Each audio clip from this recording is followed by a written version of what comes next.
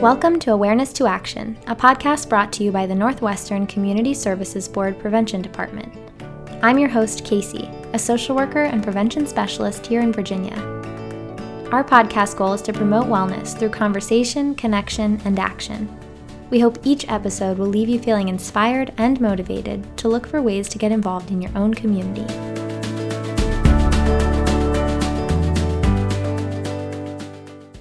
Hi everyone, welcome back. Today I am so excited to welcome to our podcast Miss America 2020 Camille Schreier. On December 19th, 2019, Camille earned the job of Miss America 2020 after competing live on NBC. As a Doctor of Pharmacy student and certified naloxone trainer, Camille's year of service is dedicated to reducing opioid misuse, medication errors, and the associated mortality of both. Camille has spent the past year connecting with communities across the country, bringing awareness to issues that we hold very close here at Awareness to Action. Today I'm talking with Camille about her social impact initiative, what it means to respect medication, the significance of naloxone, and of course, what it's been like to wear the crown during this complicated year. We recorded this episode amidst the pandemic, so Camille is joining me via Zoom. Camille, welcome to the Awareness to Action podcast. We are so excited to have you on the show and to learn more about the important work you're doing all across the country. Thank you so much, Casey. I'm really excited to be here and to talk about the issues that I get to work on as Miss America. Of course, it's been a little bit different this year than I had expected, but I've still been able to continue the advocacy work that I've been doing. Yeah. I'm so excited to hear about how you're making it work in this very unique year. Camille, why don't you start off by telling our listeners a little bit about yourself and your story? How did you go from Pennsylvania to Virginia to the national stage? Oh my gosh. Do you have a year? Because it is quite a long story, honestly. So I grew up outside of Philadelphia and I really never moved. I was here in a suburban Philadelphia for my entire life. And long story short, I actually moved to Michigan for college for a very short period of time. And I thought I wanted to be a chemical engineer. And like all young people who think that they know what they want to do, and then they realize that they don't, I quickly realized that I didn't like where I was. I didn't like my major. And so I actually came home. I came home and did community college for about 6 months, and I applied to transfer at different universities. I had gone to a camp for women in STEM who were, thinking about different STEM careers, but they weren't really sure what they wanted to do. And that camp was at Virginia Tech. And I loved it there. I was a junior in high school. I was just starting the college application process. And I did apply to Virginia Tech. I got in, but I chose that other school in Michigan over Virginia Tech. So when I decided that I was going to transfer, that was immediately on the top of my list. It was somewhere that I had thought that I maybe wanted to go, but I'm glad that I ended up going there actually second because I think it made me a lot more grateful for what that university could offer me. So I went there, I got a degree in biochemistry and another one in systems biology. So I actually have 2 pieces of paper, which is kind of cool. And then I interned in a pharmaceutical company while I was in undergrad, realized I wanted to go to pharmacy school, then went to pharmacy school. And in the midst of the chaos of my first year, I added more chaos by deciding to compete for a local competition that led up to Miss Virginia. And I did not lose at any point. And so I made it all the way to Miss America and I won Miss America. So not something that was always in the plan, but something that came about more spontaneously and organically and has been a new part of my journey. What an exciting story. And I'm very impressed with how neatly you just wrapped that up. Yes, I'm sure there were so many more twists and turns to it than just that. So like you said, you have 2 degrees from Virginia Tech, biochemistry and systems biology. And I know you're pursuing your Doctor of Pharmacy from Virginia Commonwealth University, which go Rams. I too graduated from VCU. And on the Miss America stage, you broke from tradition to perform the catalytic decompensation of hydrogen peroxide. And I share all of that to say that you clearly have a very robust understanding of the science of medication management and opioid misuse. But I'm so curious, where does the passion for this work come from and what brought you to it? It's really interesting that you ask that because a lot of people assume that I have a personal connection to substance use disorder or the opioid epidemic, and I actually don't, which is probably the more curious piece of this, because it comes from my innate interest in medications in general, which is what made me want to go to pharmacy school. I grew up with a mom who was a nurse. And so I was very aware of medicines and what medicines could do to your body, and the fact that they could hurt you, but they could also help you, and that there was a fine line between those things. And that was something that I grew up with, which I think is actually really rare. And I'm grateful that I had that understanding as a child. But I never had substance use disorder in my family. I didn't see really any substance use even in my high school and college years. And so I seem almost naive to the issue. But when I got into pharmacy school and I took a naloxone training course and understood what the opioid epidemic was and how it was affecting communities and how widely it was affecting communities, and the fact that why did it take me that long to understand how much it was affecting people and how it's not talked about? And then as someone who potentially would like to work for a pharmaceutical company one day, I feel like I have an ethical responsibility to do something about talking about these issues that sometimes those of us who are trying to help people and create medications that can change people's quality of lives, there's an ethical impact in our communities with that. And we've seen that with companies like Purdue Pharma, who maybe did not act so ethically. But as someone who might be the person handing that medication over to a patient, or maybe could be working for a company producing that, I feel like I have a duty to be able to address this. And also just from a personal perspective, the fact that so many people and families are affected by this. And I think it's really interesting when we think about substance use disorder, how it really affects people outside of just that individual who is taking the substance or struggling with that disorder. It's affecting their children, their family, the people around them, the community, the healthcare system. It's really, really widespread. And so throughout this process, I have learned so much about substance use disorder, more than I ever think I would have. It's made me a lot more empathetic to people who are struggling with this. It's made me understand it. And the more that I learn about it, I have to be honest, I become so much more passionate about it, because I think that it's something that's just not focused on enough, because there's this stigma associated with it. So if I can do anything to be able to change that, I feel like I can. So definitely an interesting story of how I came about this, but it's so sad when I meet people who have this as part of their life. And if I can do anything to change that, that's my goal.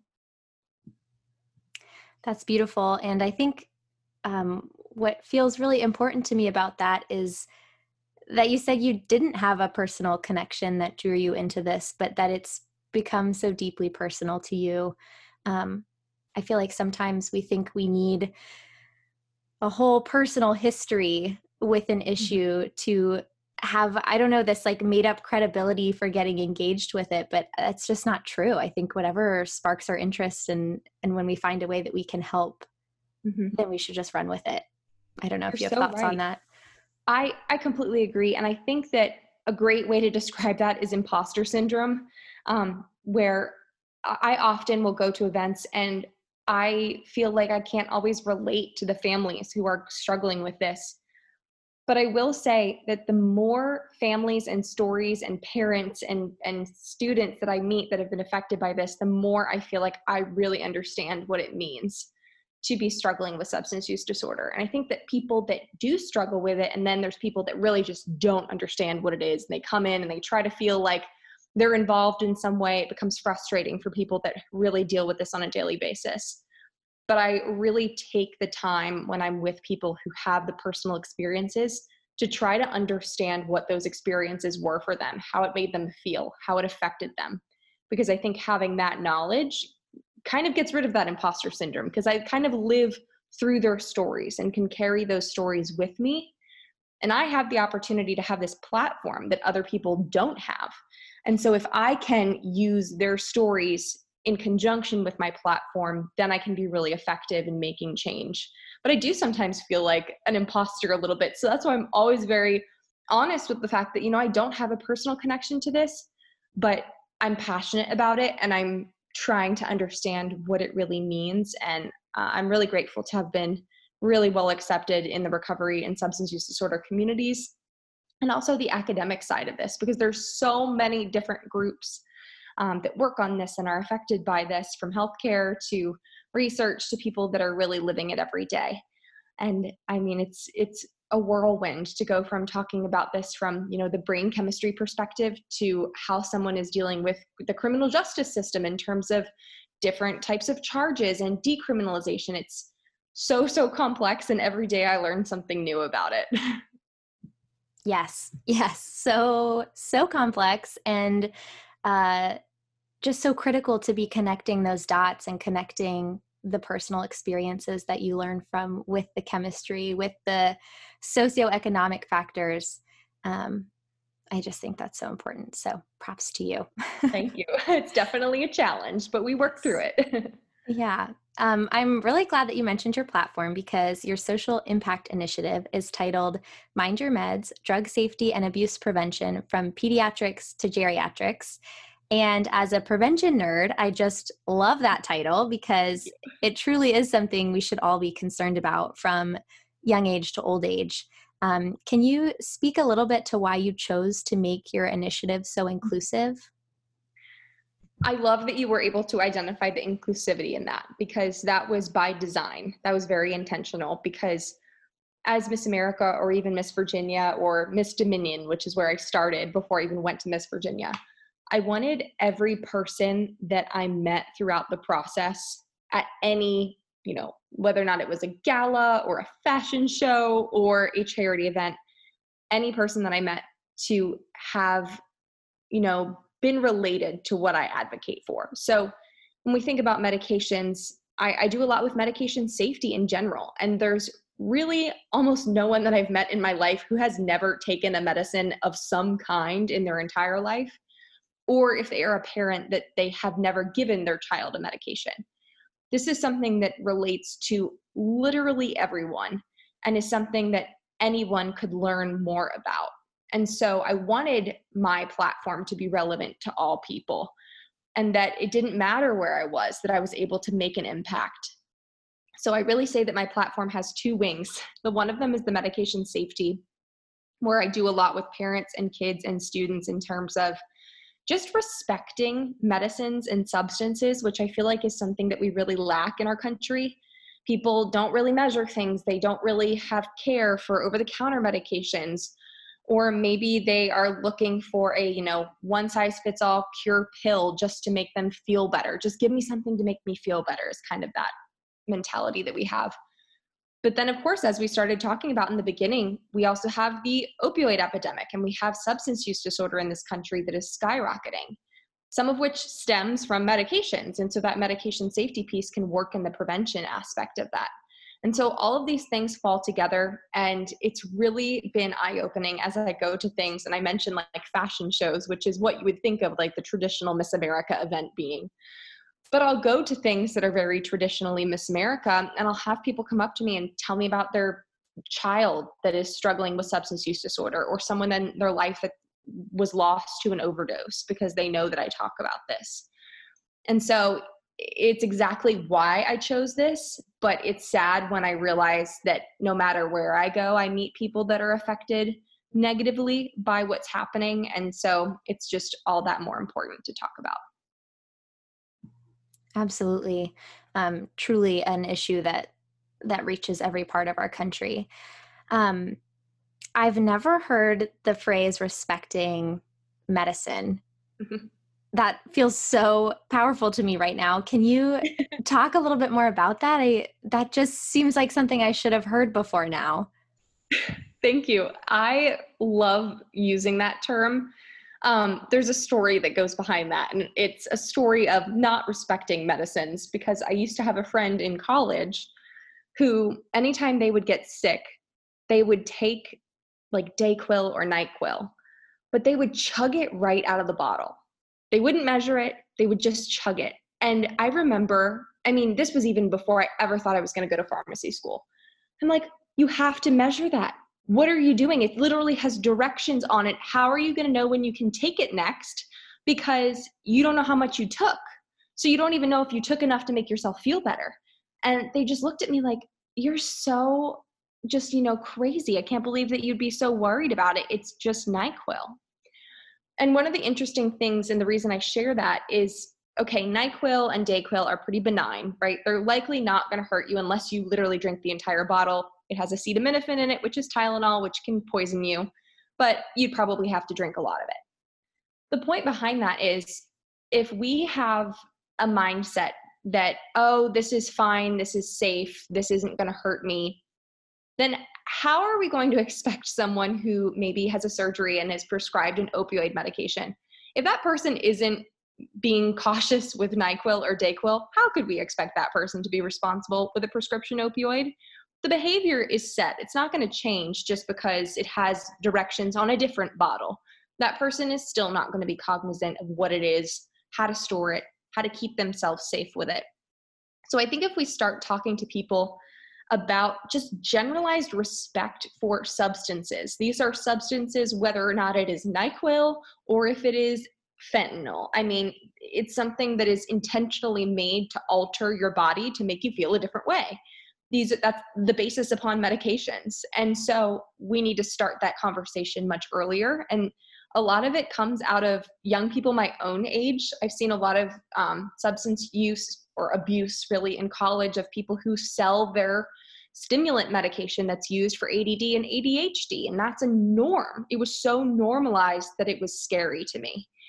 And so we have to change those conversations sooner. And so a lot of what I do is going into elementary schools and talking to kids about staying safe with medications, starting that conversation with my friends, being that annoying mom who is like, you know what, you really need to measure that. And people are like, why? And I'm like, just do it. Like you're going to help yourself later. But I think if we change that culture, we can continue to prevent people misusing medication in the future, which could then lead to addiction if we think of other medications that could be those with addictive potentials. They're empowered with knowledge at that point. So it gives them some more confidence on just how to keep their kids safe. But there's a lot of people who can relate to that friend I had that chugged the NyQuil out of the bottle. And I think that when I relate it to other medications that can become more dangerous, it kind of clicks. And I love to use those kind of analogies because I think that it makes it more relevant for people. Because if you just, tell them what to do and don't give them a reason why or why that's important, it doesn't really stick in the same way. And so I'm always looking for those examples that I can share with people. I mean, even like I talked about pills versus candy throughout my time in Virginia as Miss Virginia. I would go around to elementary schools. I met with 8,000 students, and we would play this game called Pills versus Candy, where we would talk about that sometimes candy and medicine can look the same and why they should not put things in their mouth, something just as simple as that. And we would play this game where I'd put up one pill and then one piece of candy, and they'd have to pick which one was the pill or the candy. And a student told me, oh my gosh, this is so interesting that we play this, because when I was little, I took all of my grandfather's blood pressure pills because I thought they were Tic Tacs. And so I just sit there and I'm like, this is why we play this game, because it sounds silly, but if there's one student in that room who might put something in their mouth that they think is something else, or many of those things in that case, then you can quite literally save that person's life potentially, even if it seems so irrelevant. If that one person can make a different decision, if a one college student that I meet with can decide to measure their medication or be more cognizant of storing and disposing of their prescriptions, or a parent who thinks about, putting their medications up at the highest level in their cabinet or locking them up. If we can prevent the poisonings or any of these things or abuse potential, those are impactful. And the more of those things that you can do, that's really a long-term success. And it's really a collaborative effort. I mean, it's on the part of the educators like yourself and of the young people to have and keep that understanding, and the adults to mind their meds well. Can you speak to some of those practical ways that we can all be minding our meds regularly? Absolutely. Number one is measuring. I talked about that, but one of the misconceptions is that you can just use maybe a tablespoon or a teaspoon from your drawer. Don't ever do that. I cannot emphasize that enough. And in pharmacy school, we're literally taught to see how error prone those little tablespoons and teaspoons are. especially if you're giving your child a medication, using something like an oral syringe that you can get from your pharmacist or your pharmacy, those things are so much more accurate. And when you're thinking about a medication, if it's a little too much or a little too little, that can really make a difference, especially with a little kid. I am a huge advocate for locking up medications and safely disposing of them. I actually got to work with the DEA this year on their National Drug Take Back Days. And I am one of those people, we talked about prevention in the beginning of this. One of the most proactive ways that we can prevent overdoses and poisonings in this country is by safely disposing of medications that we're not using. It gets them completely out of our possession and off the streets, if that potentially is a place that they could end up. Get rid of them, throw them away, but throw them away safely. So usually police stations or CVS, or I say CVS like a brand pharmacy, but any chain pharmacy should probably have a safe disposal location. I know my CVS does that I use regularly. Those are easy things that you can do, but also having candid conversations with your children about medications. I know my parents, it sounds silly, but from a little age, they were always like, nothing good can come from drugs or alcohol. Like they made it very abundant and clear to me that that was not something that was ever going to add to my life. And so I was going to be more successful if I stayed away from those things. So when I got into situations where that was around me, first of all, I knew my parents would literally kill me, which is a good thing to know when you're a kid and you're faced in that situation. I hope my kids feel that way. But also that I knew that that wasn't going to help me. It was only going to hurt me. And being really realistic with your students and your kids about those things. And for us adults, read directions. It's really simple. You know those people that like just try to build like an IKEA desk or something and they're like, I don't need the directions. Yep. Read the directions on medicines because it is so important. I mean, even just like read the label, it might say put it in the fridge. If you don't put it in the fridge, it's not going to be safe.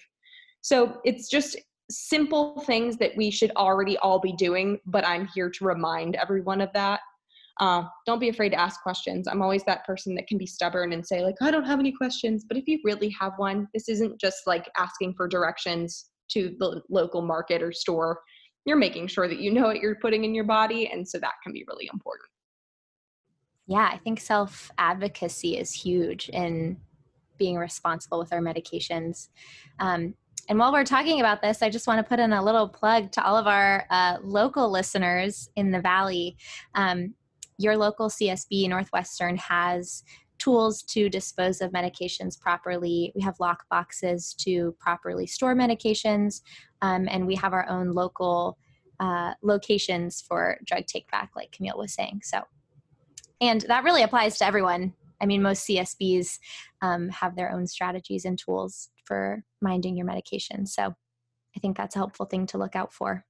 Absolutely. Thank you for sharing that because it's different in every location. And so you can usually find them on the DEA's website if you're in a different location listening. But they are very, very often in a police station or pharmacy as well. So look there if you're in doubt. A good tip. So Camille, one of the things we say in our department related to opioid use is that everyone has a role.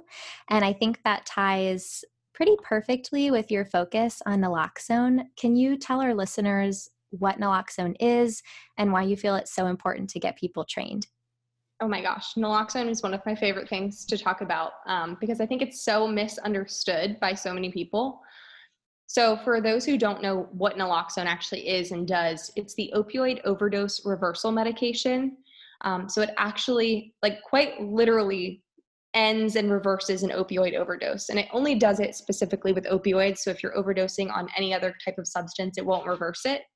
But it is basically, I'm trying to not go into the deep science of this, but it will pop the opioid actual drug off of the places in your brain that it's holding on to that prevent you from breathing. And that's the real concern that we have in an overdose situation, is that opioids are a depressant. They slow our body down. They eventually can stop our breathing depending upon how much we've taken. And that's what leads to deaths from overdose.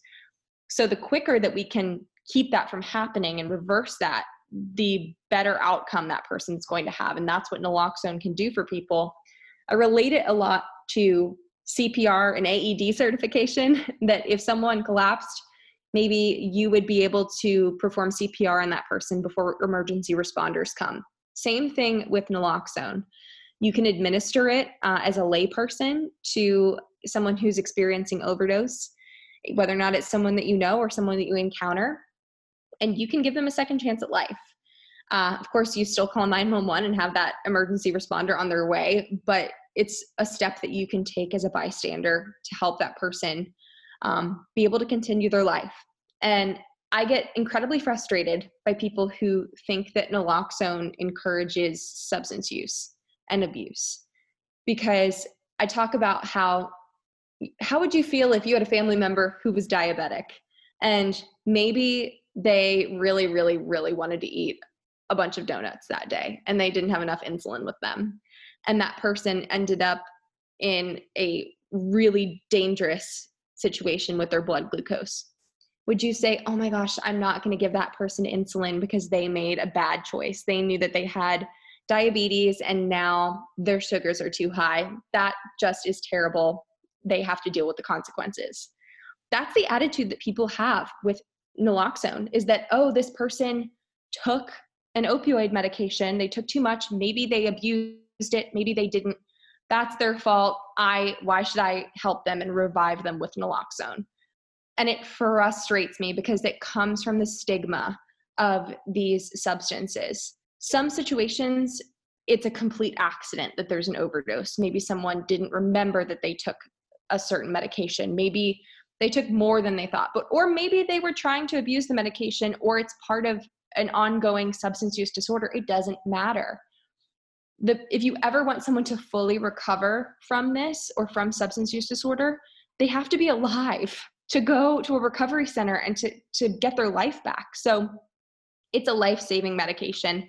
I could talk for years about it, but I think that it's so important that people really understand what it is, because I didn't understand what Narcan or naloxone was until I went to pharmacy school. People think you can use it on yourself. You can't use Narcan on yourself. It's not something that you carry, and when you think that you're going to overdose, you use. It's something that you can use to help other people, and I carry it at all times with me. It's a nasal spray in most cases. It's really easy to administer. You can't hurt anyone with it. It's not going to hurt someone if you're wrong and they're not overdosing. But if you're right and they are overdosing, you are going to be the person that saves that person's life. And what an amazing feeling that would be. First of all, I think that's a phenomenal metaphor with diabetes. I've never heard that, but I'm going to use that from now on. I love that. And also I would love for, you touched on this, but I'd love for you to speak to the power of numbers with naloxone. Because it really is, like you said, similar to CPR. What good is it if I'm the only person in the state of Virginia who's CPR certified? But if we've got a ton of people who are CPR certified, then Virginia's a little safer. Can you talk about that with naloxone? Absolutely. If we think about even just the statistics on how many people die of an opioid overdose every day, it's typically, at least in 2017, I think is the most recent data that I've read, was 130 people each day just of an opioid overdose. But more recent data through COVID suggests that it's up near 200. If we think about if everyone in the country was naloxone trained, and all of those 200 people that lose their life every day to an opioid overdose was around someone with naloxone, they could have been saved. Their life could have been saved. Like, these are preventable deaths. It's not like a disease that continues to break down the body and is something that, someone passes from. This is a acute situation where, if administered, can reverse the situation and give that person a chance to come back and live. That's really, really impactful when we think about how literally all of those 200 people who lose their life, if they had been around naloxone, could have been saved. So it's kind of like if everyone in the country was CPR certified, and so that everyone, of course, it's not always going to help in every situation. It's not 100% going to, there could be other things happening. It's not going to change every outcome, but it could change a lot of them. And, we think about COVID, we lose about 1,000 people a day right now. If we think about that, okay, well, we lose 1,000 people from COVID, but we lose about 200 from an opioid overdose. That's like a fifth of the COVID deaths. And we don't even hear about overdoses on TV right now. We hear about COVID and we hear about the election. And it frustrates me because those lives matter and they need to be talked about more, because it's also kind of a secondary issue that's come about from being at home. The underlying mental health conditions of changing our routines and loss of employment. There's so many different pieces that tie into this, and it's not getting better, it's getting worse. Yeah, it's chilling to think of this epidemic that's really being buried beneath the pandemic that we aren't paying attention to, but is happening in our communities. Absolutely. I actually did an event with the NIH earlier this year, which talked about these as syndemics. So basically, different types of epidemics happening at the same time and feeding off of each other, which was a really interesting concept that I never really thought about.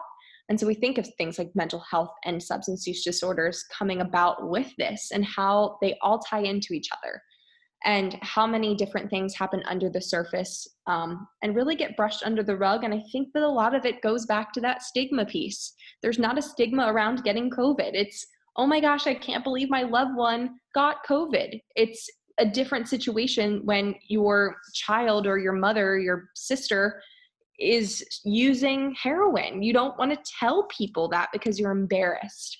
And we need to change that mindset. So that it can be really no different than any other disease. It's just something that has to be managed like any other mental health condition or any other chronic ailment. So, Camille, from my perspective, your work as Miss America really comes down to engaging with people and getting people engaged with their communities.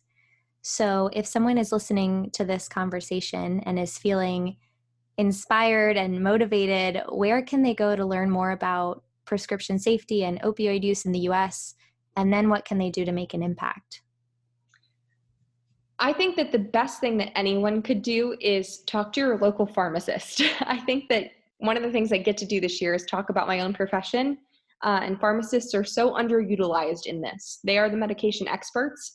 And so if you ever have a question about substance use disorder, about feeling compulsions to take more of a medication that you're on, or even if you want to learn more about naloxone and how you can help be that first responder, your pharmacist is always going to be someone that can help you.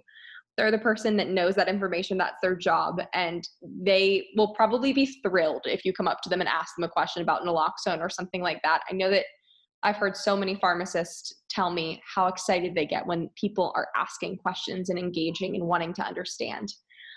Your local health department is another great place that you can go if you're looking to get naloxone trained, or even find ways that you can help in your own community, especially if you're a healthcare provider by background and you have medical training. A lot of those organizations are happy and looking to have people come in and help be able to be that liaison into the community who have personal connections. So your help is 100% well utilized in those organizations. But I think the biggest thing when we think about this entire process and what everyone can do to help is to really learn a little bit more about substance use disorders, to understand how addiction functions as a disease, and to really see that. Maybe, go and watch some stories, maybe watch The Pharmacist on Netflix. I've gotten to collaborate with The Pharmacist in that docuseries. Start to understand how substance use disorder really penetrates our communities. I promise if you hear the stories from people who face this every day, you will have a very different outlook. You won't see these people as people that just make bad choices and continue to make bad choices. You'll be able to see people that are struggling and are facing a really difficult disease to overcome without help. And that is something that I think will change our entire community and country's mindset on substance use and can be the catalyst for positive change in this. Because if we create a supportive community for people facing this, it's going to be a lot easier for those people to find resources, to find better jobs when they come out of these situations. It's difficult, even when you've overcome these disorders, to then reintegrate into normal society, because there's this shadow cast upon you because you faced something like this. And we can all make a difference in changing that for people so that we can love them for who they are. And, maybe even if it is a bad decision, one bad decision doesn't make a bad person. We've all made stupid choices in our life. I mean, I know I have, and it doesn't make me a bad person. It doesn't make anyone a bad person for something that they've done. And so we need to give people grace. I think that that's a lost art sometimes now in our communities. That's the best thing that people can do. Just love everyone that you meet, even if they've been through a difficult past. Yeah, I think that empathy is an underutilized tool in understanding substance use within our communities. And I love that you use the word grace. I think that's a little more grace and a little more empathy would make a pretty massive difference. So true. In so many ways, I have to say, yes. But especially with substance use disorder, I know that my perception even throughout this, I was never a person that really felt like it was a choice, but I guess in the back of my head, I kind of did originally, just a little bit. It was like, well, you do have to like choose to do it. But understanding the way that the brain works and the compulsions that can come about through these types of disorders, and the more that I learn, the more and more empathy that I gain. And people that overcome substance use disorder, honestly, are some of the strongest people that I've met. So I am always so empowered and encouraged by people that I meet like that. I wholeheartedly agree. I think people who are working through this and overcoming it are the bravest, truly. Absolutely. That's an understatement. Yes. So as Miss America 2020, you have been given a very unique year in this role. But it's just exciting to know that you're still finding ways to connect with and educate communities all across the United States. How can our listeners keep up with you and your work as you continue on in this year? Absolutely. So you can find me on social media. I'm on Facebook, Twitter, and Instagram, and it is just my name at Camille Schrier. But if you want to follow Miss America as a whole, the organization, including all of our other title holders, you can follow us at Miss America on Facebook, Twitter, and Instagram. If there's any parents watching who maybe are looking for activities they could do with their kids at home related to science, I actually got a wonderful opportunity to work with PBS in Central Virginia, doing a mini science series called Cooking Up Science with Miss America. So if you're interested in watching that with your students or your kids, definitely Google PBS VPM Cooking Up Science with Miss America, and you can watch my first 6 episodes, which are up, and then there are 3 more coming very soon. That's so fun. I know plenty of parents who are looking for really anything to do with their kids right now.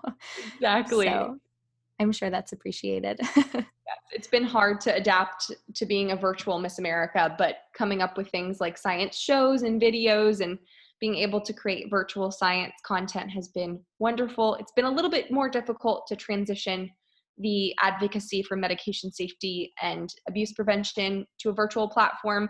But I'm doing what I can, and even just talking about it on podcasts like this is such a wonderful way to get the word out.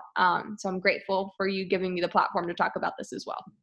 Yes, well, we're so glad that you could be here. And I just have one last question, and we ask this to all of our guests. What does the process of awareness to action mean to you? I think, what does that process mean to me? I think that the process of awareness to action, to me, ultimately is the success that we're looking for. Because if I can be the person that spreads awareness, that's what I feel like my ultimate goal is through being Miss America and talking about these issues and telling people the things that they can do to make a difference.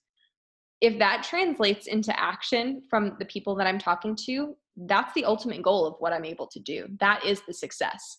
And so I think that translation is what I ultimately look for. And so that's the goal. That is success. So I would say that's what that means to me. That's great. Thank you for being here, Camille. We are so grateful for the work you do and for all the ways you've raised awareness about these incredibly important topics. And we just feel really lucky that we got to spend some time with Miss America today. So thanks for being here. Thank you so much. And I am looking forward to being back in your neck of the woods in Richmond as I continue on with my education at VCU coming very soon.